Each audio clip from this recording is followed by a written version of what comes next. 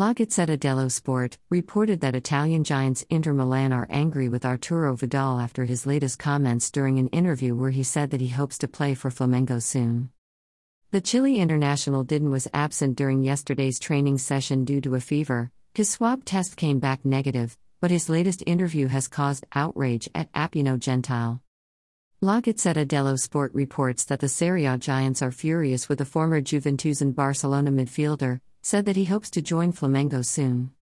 He also complained about his lack of playing time, saying that he has changed his hairstyle, so maybe the coach will see me a bit more as I haven't played many games.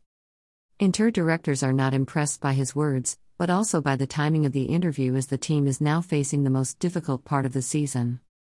The defending Serie A champions are considering fining the experienced midfielder even if they may end up not taking action given that they are destined to part ways with the Chile international at the end of the season. Inter have a clause to terminate Vidal's contract in the summer by paying €4 million and saving €5.5 million from his final year at the club. Simone Inzaghi and club directors spoke to the team yesterday and the coach urged his players to react to their recent poor run of form that has seen them lose the top spot in the Serie A table. Adapted from Football Italia.